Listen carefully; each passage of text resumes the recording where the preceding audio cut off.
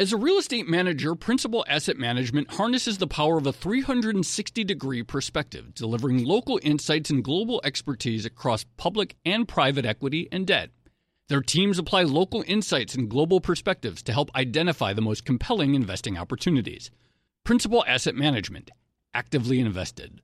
Learn more at principalam.com. Investing involves risk, including possible loss of principal. Principal Asset Management SM is a trade name of Principal Global Investors, LLC. Hey there, it's Joe Weisenthal. And Tracy Alloway. And we are the co-hosts of the Odd Lots podcast. And we want to tell you about a new podcast here at Bloomberg we're really excited about. Money Stuff, the podcast. That's right. Friend of the pod, Matt Levine, is teaming up with our other friend and Bloomberg TV host, Katie Greifeld, to bring the Money Stuff newsletter to life. Every Friday, Matt and Katie will dive into all the Wall Street finance and other things that make Matt's newsletter such a hit. You can listen to Money Stuff, the podcast on Apple Podcasts, Spotify, or wherever you get your podcasts.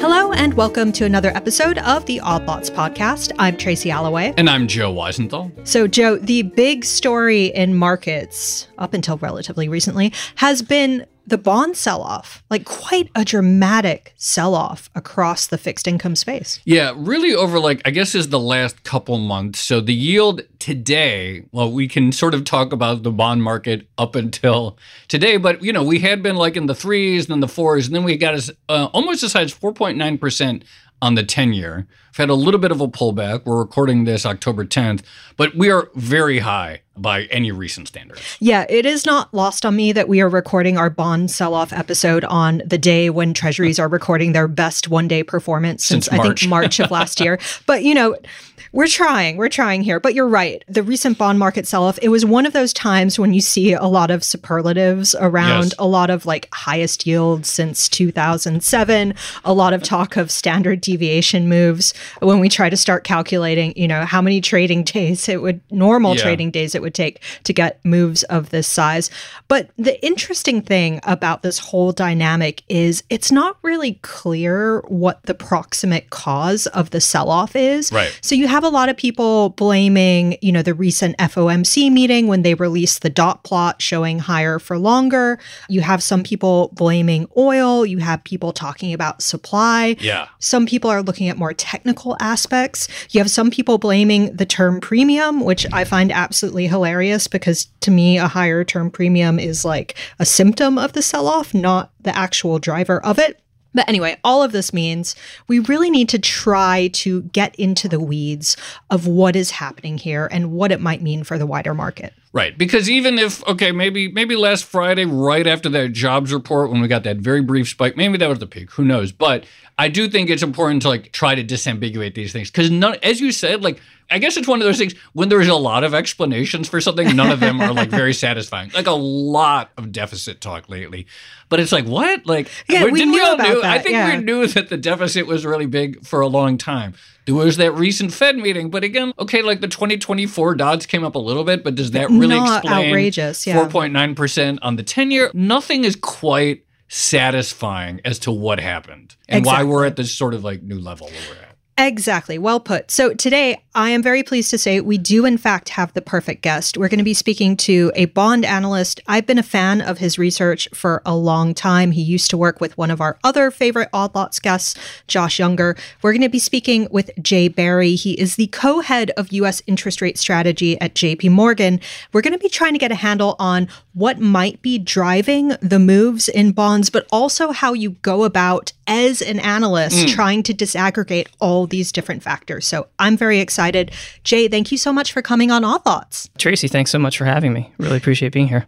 So I guess maybe just to begin with, the simple question, what is driving the sell-off?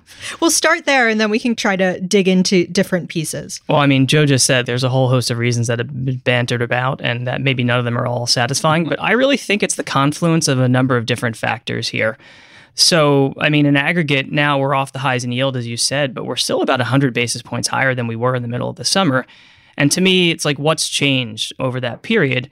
And I think the early part of the move, you could say, was definitively a story about the U.S. economy and fundamentals, because I look back at where we were very early in the summer and where we are right now. And over that period, we increased our second half growth expectations at JPMorgan by about 2.5 percentage points, from like the mildest of recessions, if you can call it that, to looking for above trend growth the second half of this year. And that's like a meaningful driver, I think, of the move in long-term rates, because it's given us more confidence that the recession may be a bit further off, but it's also helped sort of anchor Fed expectations at higher levels as well. So, we haven't really changed the expected peak in the Fed funds rate since the early part of the summer, but we pushed out the timing and we pushed it out from, at that time thinking it was going to happen around now to sort of pushing it out to the early part of next year. But then the more powerful influence is that we've disinverted that money market curve a bit. And that, early in the summer, we were pricing about 150 basis points of cuts for 2024. Now we're pricing in still cuts, but we've taken out about 40% of that. So I think the first part was fundamental, but then I think the drivers began to shift. And more recently, since September, Fed and growth expectations have been pretty stable, but inflation expectations have been rising. And we like to look at 5-year ahead, 5-year inflation expectations from the TIPS market, from the inflation-linked treasury market. And those break-even expectations have gone higher by about 25 basis points over the past 6 weeks. Wait, this is the 5-year forward break-even? Is that the thing that you like to look at? And I'll bring that up on my my terminal while you're talking about it. So I understand, okay, growth has picked up, or versus expectations, certainly compared to the beginning of the year when, as you say, like almost everyone expected recession. Now we're at above trend growth. Maybe it'll moderate, et cetera. What is the link between that and 30-year yields or the long end of the curve? Because, of course, I get it. The short end, it's very easy to draw a very bright line between short-term rate expectations and the 2-year bond or whatever. But then when you get further out, it's like, okay, why does the growth picking up in Q4 of 2023 affect what people are going to pay for a bond that matures in the 2050s or whatever? No, I think there still is some sensitivity of policy that sort of reverberates through the term structure. And the sensitivity may decline the further out you go, but it's still there. So just for a number, every 100 basis point change in Fed policy expectations 3 to 6 months forward tends to sort of change long-term yields by about 40 to 45 basis points. And similarly, like every change in year-ahead growth expectations tends to move long-term yields by 5 to 10 basis points. So yeah, the further you go out the term structure, the more, I think, idiosyncratic it becomes. But there still is sensitivity to what's happening to the underlying economy and to what's happening with Fed policy. So I think it's still there, just with a lower sensitivity than at the very short end.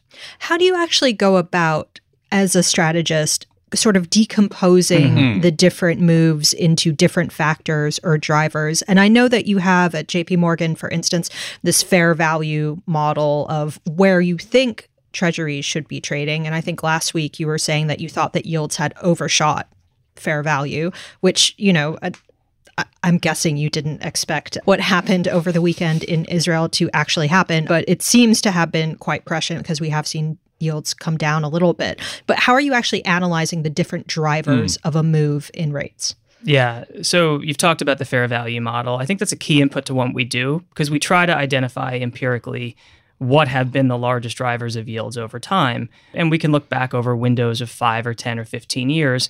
And we've got a host of factors that are sort of always consistently in the framework. And we talked about Fed policy, growth, and inflation expectations being the 3 key drivers, like the triumvirate, so to speak. And then other factors which at various points over the last 10 to 15 years have been important and less important. I mean, there was a time when, with policy rates at zero and negative territory globally, we had the share of the bond universe that was trading at a negative yield globally, because policy rates being anchored at very low levels helped anchor U.S. rates lower. And that was important, but less important right now. So that starts. And, if we have a sort of centering universe about where we think Fed policy growth and inflation are headed, that's a starting point. And you're right. Like when we adjusted for those factors, there was a point last week where it looked like we were trading about 35 or 40 basis points too high, where, you're talking about standard deviations before. That was something like a 2.5 standard deviation move relative to fair value in our framework, and one which we hadn't seen since this time last fall after the UK LDI crisis. Right, which was the other big bond sell-off. Yeah. And really since the spring of 2020 too. So I think, we take notice of that because it's hard to say. I think we've all been pretty humble to the fact that the economy's been resilient. It's been tough to call, but we have to have something that sort of centers, like, where should rates be and how far have they gone? And this was at least a flag to us that they'd gone too far. You mentioned sort of factors driving the U.S. Treasury price and how those have evolved over time. Can you spell that out in a little bit more detail? Like, I would be very curious to hear more about what is driving moves now versus, say, maybe pre-2020. Yeah, I mean, I think, pre-2020, we just briefly talked about one of those factors. Low and negative policy rates elsewhere meant that even as the U.S. was increasing rates during the 2015 through 2018 cycle, that was something that helped anchor long-term yields at lower levels. And you could see the influence there when you talk about the hedged yield pickup for U.S. bonds versus most foreign currency pairs. And that has since, of course, eroded because basically every major developed market central bank has been increasing policy rates at a rapid rate. And the last of which that's out there, the Bank of Japan, we think at some point will completely lose its yield YCC band and will at some point exit negative interest rate policy next year. So that was an important factor, which we now don't have as a factor in the model. The Bank of Japan, it was like about a month and a half ago or 2 months ago, like sometime in August. I forget, because I have to admit, like all these Bank of Japan headlines about whether they're going to like keep the 10-year zero or whatever, like they all sort of blur. But there was like some news that happened. It was something out of the Bank of Japan that like changed the entire tenor of the market all at once. Can you remind me what I'm like forgetting here? Yeah, Joe, in late July, the Bank of Japan basically allowed JGBs in the 10-year sector to trade even wider around its sort of plus or minus 50 basis point target, and effectively kind of gave you notice that at some point it was getting closer to completely removing that YCC. Because they're having their highest inflation in years too, right? Exactly. Okay. Exactly. So, I mean, I think on a partial basis, you can argue that was a catalyst as well. Can you talk about, when you talk about these foreign buyers, as you say, this sort of like price-insensitive demand from a foreign sector, the disappearance of these price-insensitive foreign buyers, how much does that affect rates versus, say, just like rates volatility? By the way, this is why I really wanted to get Jay on for this podcast, because he wrote a great note about a year ago, basically talking about the retreat of price-insensitive buyers in the form of foreign central banks and the Fed, as well as it was winding down its balance sheet. I think I wrote it up under the headline, JPMorgan is worried about who's going to buy all the bonds. And at the time, it got a lot of pushback. But fast forward a year, and again, it seems like you were broadly directionally correct. No, I think it's an important driver over a longer period of time. Like, it's hard to say, and Tracy, you said this before, like whether it's the proximate cause of the sell-off, but I think in the background, it's something that's contributing to what's going on, because to us at JPMorgan, we look at three sets of buyers who have been the main price-insensitive sources of demand for the better part of the past 2 decades at various points. And you talk about the foreign demand story. I mean, we know that FX reserves peaked about 7 or 8 years ago. The dollar share of those reserves have been coming down. But there was a point in time at the beginning of the century where FX reserves were growing so rapidly, and the share of those reserves held in dollars were so rapidly that the deposit of that savings into the U.S., I think, was something that kept long-term rates low. And you remember Chair Greenspan talking about this and the conundrum in 2005 about why long-term rates were not rising, even as the Fed was tightening. So that's a key driver right there. And we look at it, FX reserves, we don't really expect to grow appreciably from here. And we're not in the de-dollarization camp, but the dollar share of those reserves have been on a downward trend as central banks globally have been diversifying. So it's just saying that if that was a tailwind for rates for the better part of the first half of this, last 20 years, it's not there. The second one, and this was more local, or the U.S. banks, where they bought about $750 billion of treasuries over 2020 and 2021 when supply was heavy, largely due to the fact that deposit growth outstripped loan growth. And now we know deposits have stopped coming down like they did in the spring, but they're not growing. And I think one would think, even as deposit growth picks up, that banks, after what's happened here, might, generally speaking, bias their purchases shorter along the yield curve, which with less duration risk. And then the final piece of the puzzle is the Fed. And I think we lose this, that even though we're coming to the end of the Fed policy rate tightening cycle, where we think it's actually concluded, balance sheet policy is operating in the background. And just as the BOJ, Joe, was really important at the end of July, I think Chair Powell's comments at the July press conference were as equally important, because a reporter asked him about whether the Fed could continue to do QT while it actually lowers interest rates as inflation comes down next year. And he made the point that you'd be normalizing both. The policy levers may be in opposition, but you're normalizing the balance sheet as you're normalizing rates. And I think the extended runway for QT matters because we found over a longer period of time, the Fed's stock of holdings matters for yield levels. And as that unwinds, that should slowly keep long-term rates anchored at higher levels and re-steepen yield curves.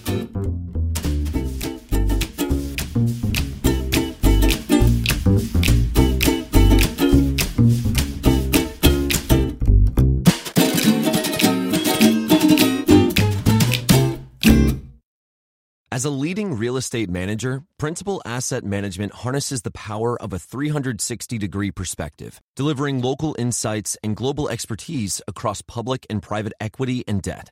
Our experienced teams are uniquely positioned to uncover compelling opportunities in today's market, giving our clients an exclusive advantage. Principal Asset Management actively invested. Learn more at principalam.com.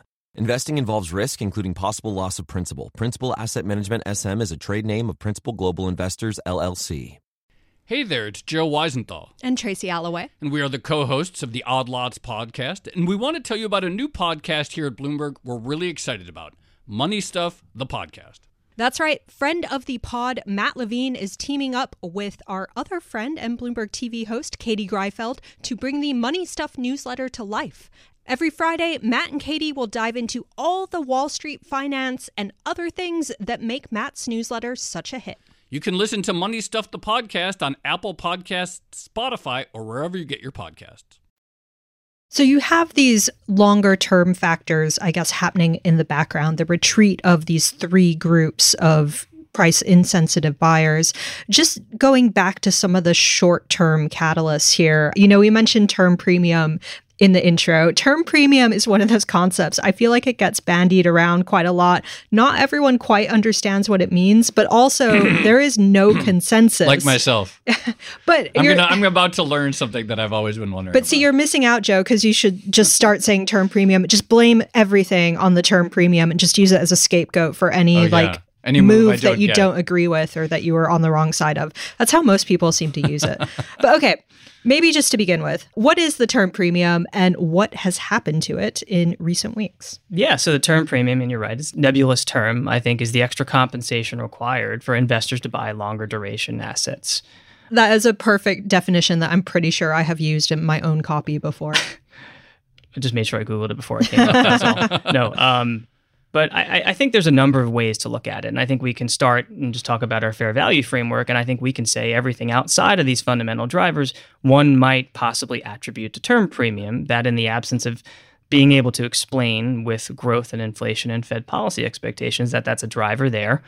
There's also a series of very widely watched academic models. There's the ACM model from the New York Fed, the Kim Wright model that the Federal Reserve Board in DC watches, which are a series of, I think, no arbitrage term structure models, which are kind of mean reverting in nature. And those were sitting relatively low until recently. And they actually would attribute most of the sell-off over the past 6 weeks to term premium.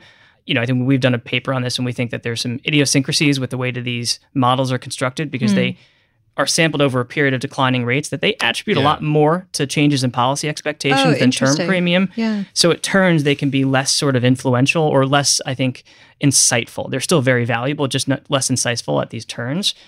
And then there's finally more empirical ways to measure it too, because there's survey-based measures of where economists expect policy rates to be, like the survey of professional forecasters and the survey of primary dealers, where you can observe where economists think policy rates will be over the next 5 to 10 years, and you can compare them to 10-year rates to get a sense of the extra compensation that's required. Right, so this is the key, right, because the basic idea is a long rate is just a series of overnight rates. And so that gap, if you have some estimate of where the overnight rates are going to be over the next 10 years, then you look at the yield, then theoretically that gap is the term premium. The term premium, exactly. Can you talk about sentiment? And, it strikes me, Tracy, that we were recording this basically literally a month after we interviewed the bond king Bill Gross, in which he said he doesn't own any bonds. And so it really strikes me that was like, well, people hate bonds right now. Like people really hate them, and everyone, like in that month, since we talked about, first of all, when we had that conversation, the 10-year was closer to 4.2%. So very timely call. But, in that month, I do not recall. There's so much talk about the deficit. There's so much talk about all of these things, higher inflation, higher for longer. We can't get it under control. Like, how do you measure sentiment, and how much does that drive some of these moves? I'm glad you asked that, Joe, because I think it can be really influential over shorter periods of time, say 4 to 6 weeks. So there's a host of metrics that we like to watch from the CFTC's data on sort of speculative positioning in interest rate futures some more empirical models that sort of track the performance of hedge funds and asset managers. But my favorite, and it's very close to my heart because it's been something I've been working with for like more than 2 decades, is our weekly JPMorgan Treasury Client Survey. It's a bit of a misnomer because it's really our duration survey of the aggregate exposure of our rates franchise. And every week, we ask the same number of clients in our franchise whether they're long, neutral, or short duration, either outright or relative to benchmark. And we found that when that measure sort of moves very sharply away from average levels, it can have a mean reverting effect on yields the opposite direction. So you talk about sentiment. Right. I think everyone through the spring and summer was trying to handicap when the Fed would be done raising rates, thinking the next move is going on hold, which would be the precursor to rates moving lower. And our survey back in July and August was as long as it had been in over a decade. And it gave you a signal that over the next 5 to 6 weeks, there could be some risk that rates move higher on a systematic basis. And that's what we've had.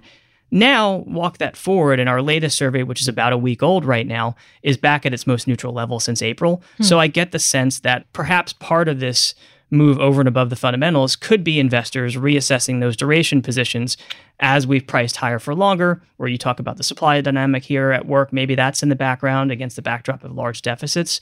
But I think sentiment is a really large driver over shorter periods of time. So 2 questions on that. One, there has been this argument that as yields go up and prices go down, you are going to see some maybe buy the dip buyers start to come in and support the market. So 1, would you expect that to happen? And then 2, on the duration portion of it, like how much appetite is there for duration structurally in the financial system nowadays? And I guess a simpler way of asking that is why buy a bond at all?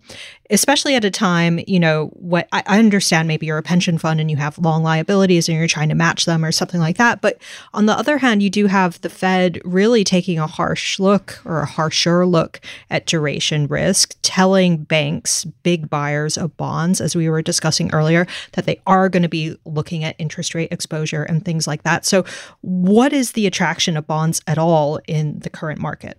No, I think that's a great question. And I mean, bonds are an investment alternative that are viable for the first time in 15 or 16 years here, right? I mean, you talked about the opening treasury yields hitting, pre-GFC highs across the curve. Aggregate fixed income yields for like an aggregate fixed income bond index are probably still close to 6% right now. And so I think that's a viable investment alternative just for a broadly diversified portfolio. So I think that means there's probably a pool of asset managers that could have demand for bonds over time. But I think that's only one piece of the puzzle because it takes, a very attractive yield level, which we've got, but also it takes sort of more stable returns. Right. And you started to see that at the beginning of the year, when yields started to stabilize, inflows into bond funds started to accelerate. But that sort of petered back when volatility began to pick up. And because now, year to date, we've got fixed income returns negative for the 3rd consecutive year. So perversely, I think it's a little bit of like a chicken and egg. You need the attractive yields, but you need stable returns as well. And we haven't gotten that yet with the speed of the backup. But it's been talked about a lot. I mean, you look at the money in government and treasury money market funds, it's over $4.5 trillion. And that obviously increased as bank deposits were falling earlier this year. But I think there's reasons to think that as yields stabilize and you consider the Fed on hold, there's room for that money to extend out along the curve. So that's one big buyer right there. I think the others that we've looked to in the past are the U.S. pension fund community, defined benefit in nature. And that's a $3.5 trillion universe in AUM. Their funded ratios are above 100%, really sustainably for the first time since the financial crisis. And their fixed income asset allocation has been rising for the past decade plus. I think they had an existential moment back in 2011-12 when funded ratios were well under 100% and their fixed income asset allocation was only something like 35% for managing a longer duration liability. But it's now over 50%. And one would think that there's probably more room for demand there. But again, I think the nature and speed of these moves mean that most active investors who have, I think, more leniency before they add duration are sitting back waiting to see sort of vol recede first. That's interesting that the upside of this violent bond sell-off might be pension funds being sort of fully funded for the first time in a long time. But on that note, so one thing you often hear in the bond community is that drawdowns don't necessarily matter, or, prices are going down, but these are mark-to-market moves and, your yield is going up at the same time. And so what does it matter if the mark to market is going down? Because eventually you would expect to get all your money back from the U.S. Treasury. Is that a viable claim? Or, is it possible for everyone to look through these violent moves? Or I guess another way of asking it is, at what point do these become more of an issue? So I think you should be able to look through them, but for more active managers who are managing versus a benchmark, I mean, we can look at series of returns on a weekly or a monthly basis and see how those various funds are doing relative to their peers. So I think, there is some psychology to not deviate too far away from where average excess returns are headed. And I think that's important because excess returns over and above index, which index being negative for the last 3 years, excess returns for the asset manager community have been on the average pretty challenging the last couple of years. So I think there is a degree of sensitivity there. So I think that's sort of an impactful story there, which means that there is some sort of psychology, particularly as the fundamentals are shifting, to kind of neutralize your positions more quickly, even though you may be able to look through it. And then there's a separate story about flows, which is over and above the existing stock of AUM you've got, that you probably need to see returns stabilize before you see incremental inflows from investors out of money market funds or out of other asset classes into fixed income as well.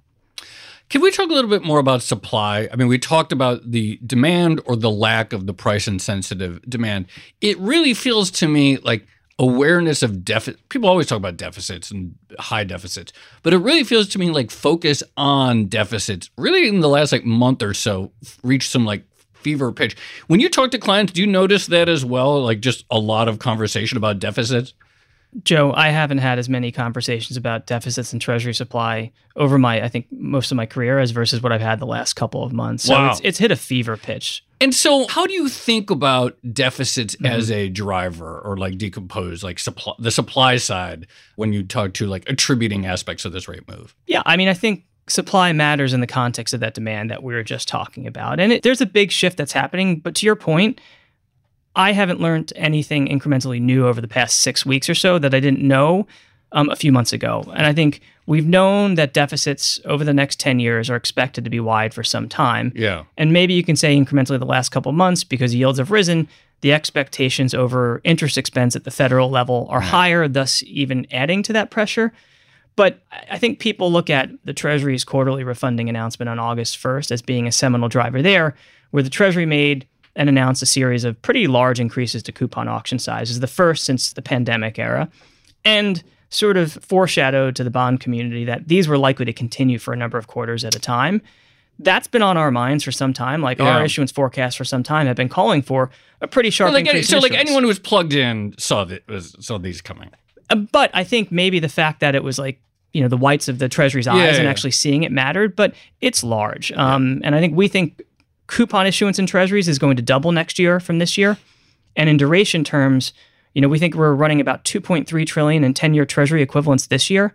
We're probably going to issue about $3 trillion in 10-year equivalents next year. So it's a 35% increase in duration supply into next year. And I think it matters because deficits as a share of GDP are larger now with the economy sitting above trend in growth and the unemployment rate sitting well below 4%, that I think just in the background, there's concerns that when there's a downturn, how big will these deficits be? Yeah.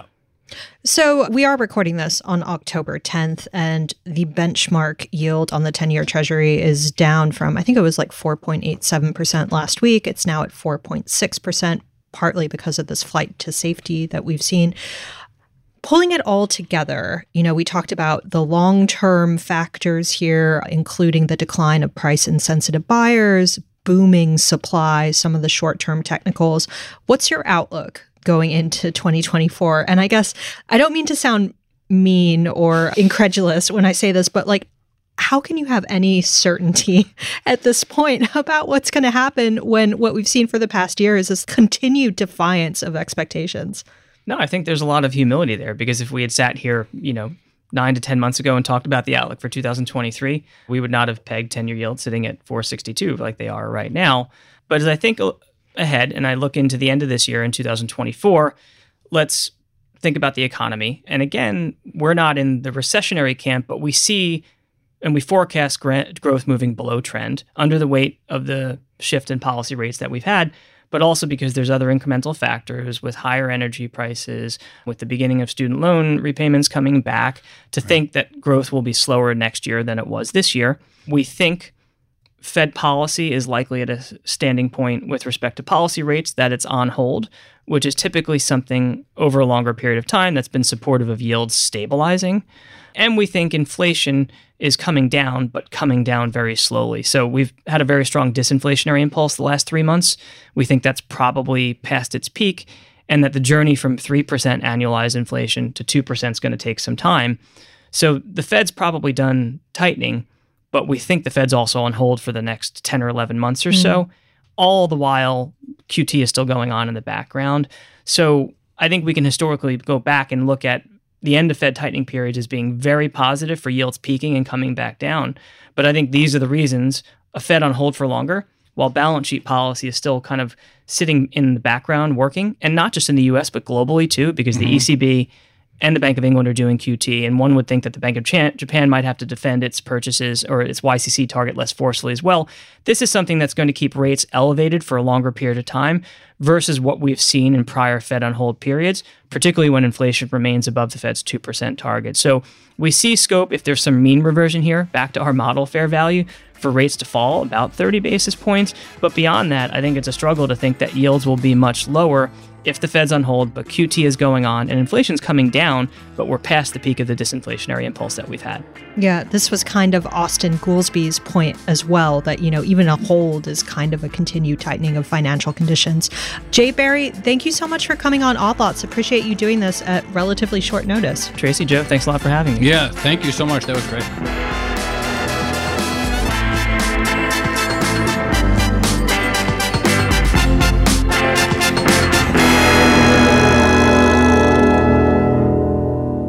So, Joe, I thought that was a really good overview of all these different factors going into the sell-off at the moment. And it does seem kind of complicated. And there is still this overarching question, I think, over the timing and the past 2 weeks. And yes, the dots moved slightly higher, but was that really enough to spark this big, almost historic sell-off that we've seen in bonds? I think, to Jay's point, it does feel like there are some more technical aspects that might be driving it. There were a couple of things that stood out to those technical points, like his observation about sentiment. And the fact that, up until basically July, up until maybe July, middle of August, everyone was thinking the peak was in, inflation is going to come down. And so there was just this sort of long treasury bid. Is interesting that, he sort of confirmed my hunch that there's just been this real big pickup in deficit talk the way we haven't seen in a while. Anyway, I found that to be a very helpful conversation. Yeah, it's kind of funny to think that everyone woke up on October 5th and decided to become a bond vigilante, but they didn't feel like that a month or two ago. I mean, we knew about the trillions in deficits for, as far as the eye can see. But it does, it is weird, right? There hasn't been a ton of new information between, whatever that recent peak was on Friday and a month before. But I do think it was sort of that month, basically, between our Bill Gross interview and now. It just, the amount of negativity and the intensity of hatred towards bonds just seemed to get wild. The Bond King called it. Yeah. All right. Shall we leave it there? Let's leave it there. This has been another episode of the Odd Lots podcast. I'm Tracy Alloway. You can follow me at Tracy Alloway. And I'm Joe Weisenthal. You can follow me at The Stalwart. Follow our producers, Carmen Rodriguez at Carmen Armin and Dashiell Bennett at Dashbot. And thank you to our producer, Moses Andam. For more Odd Lots content, go to Bloomberg.com/oddlots, where we post transcripts. We have a blog and a newsletter. And you can chat with fellow fans 24/7 in our Discord, discord.gg/oddlots. And if you enjoy Odd Lots, if you like it when we delve into the technical aspects of the Treasury market, then please leave us a positive review on your favorite podcast platform. Thanks for listening.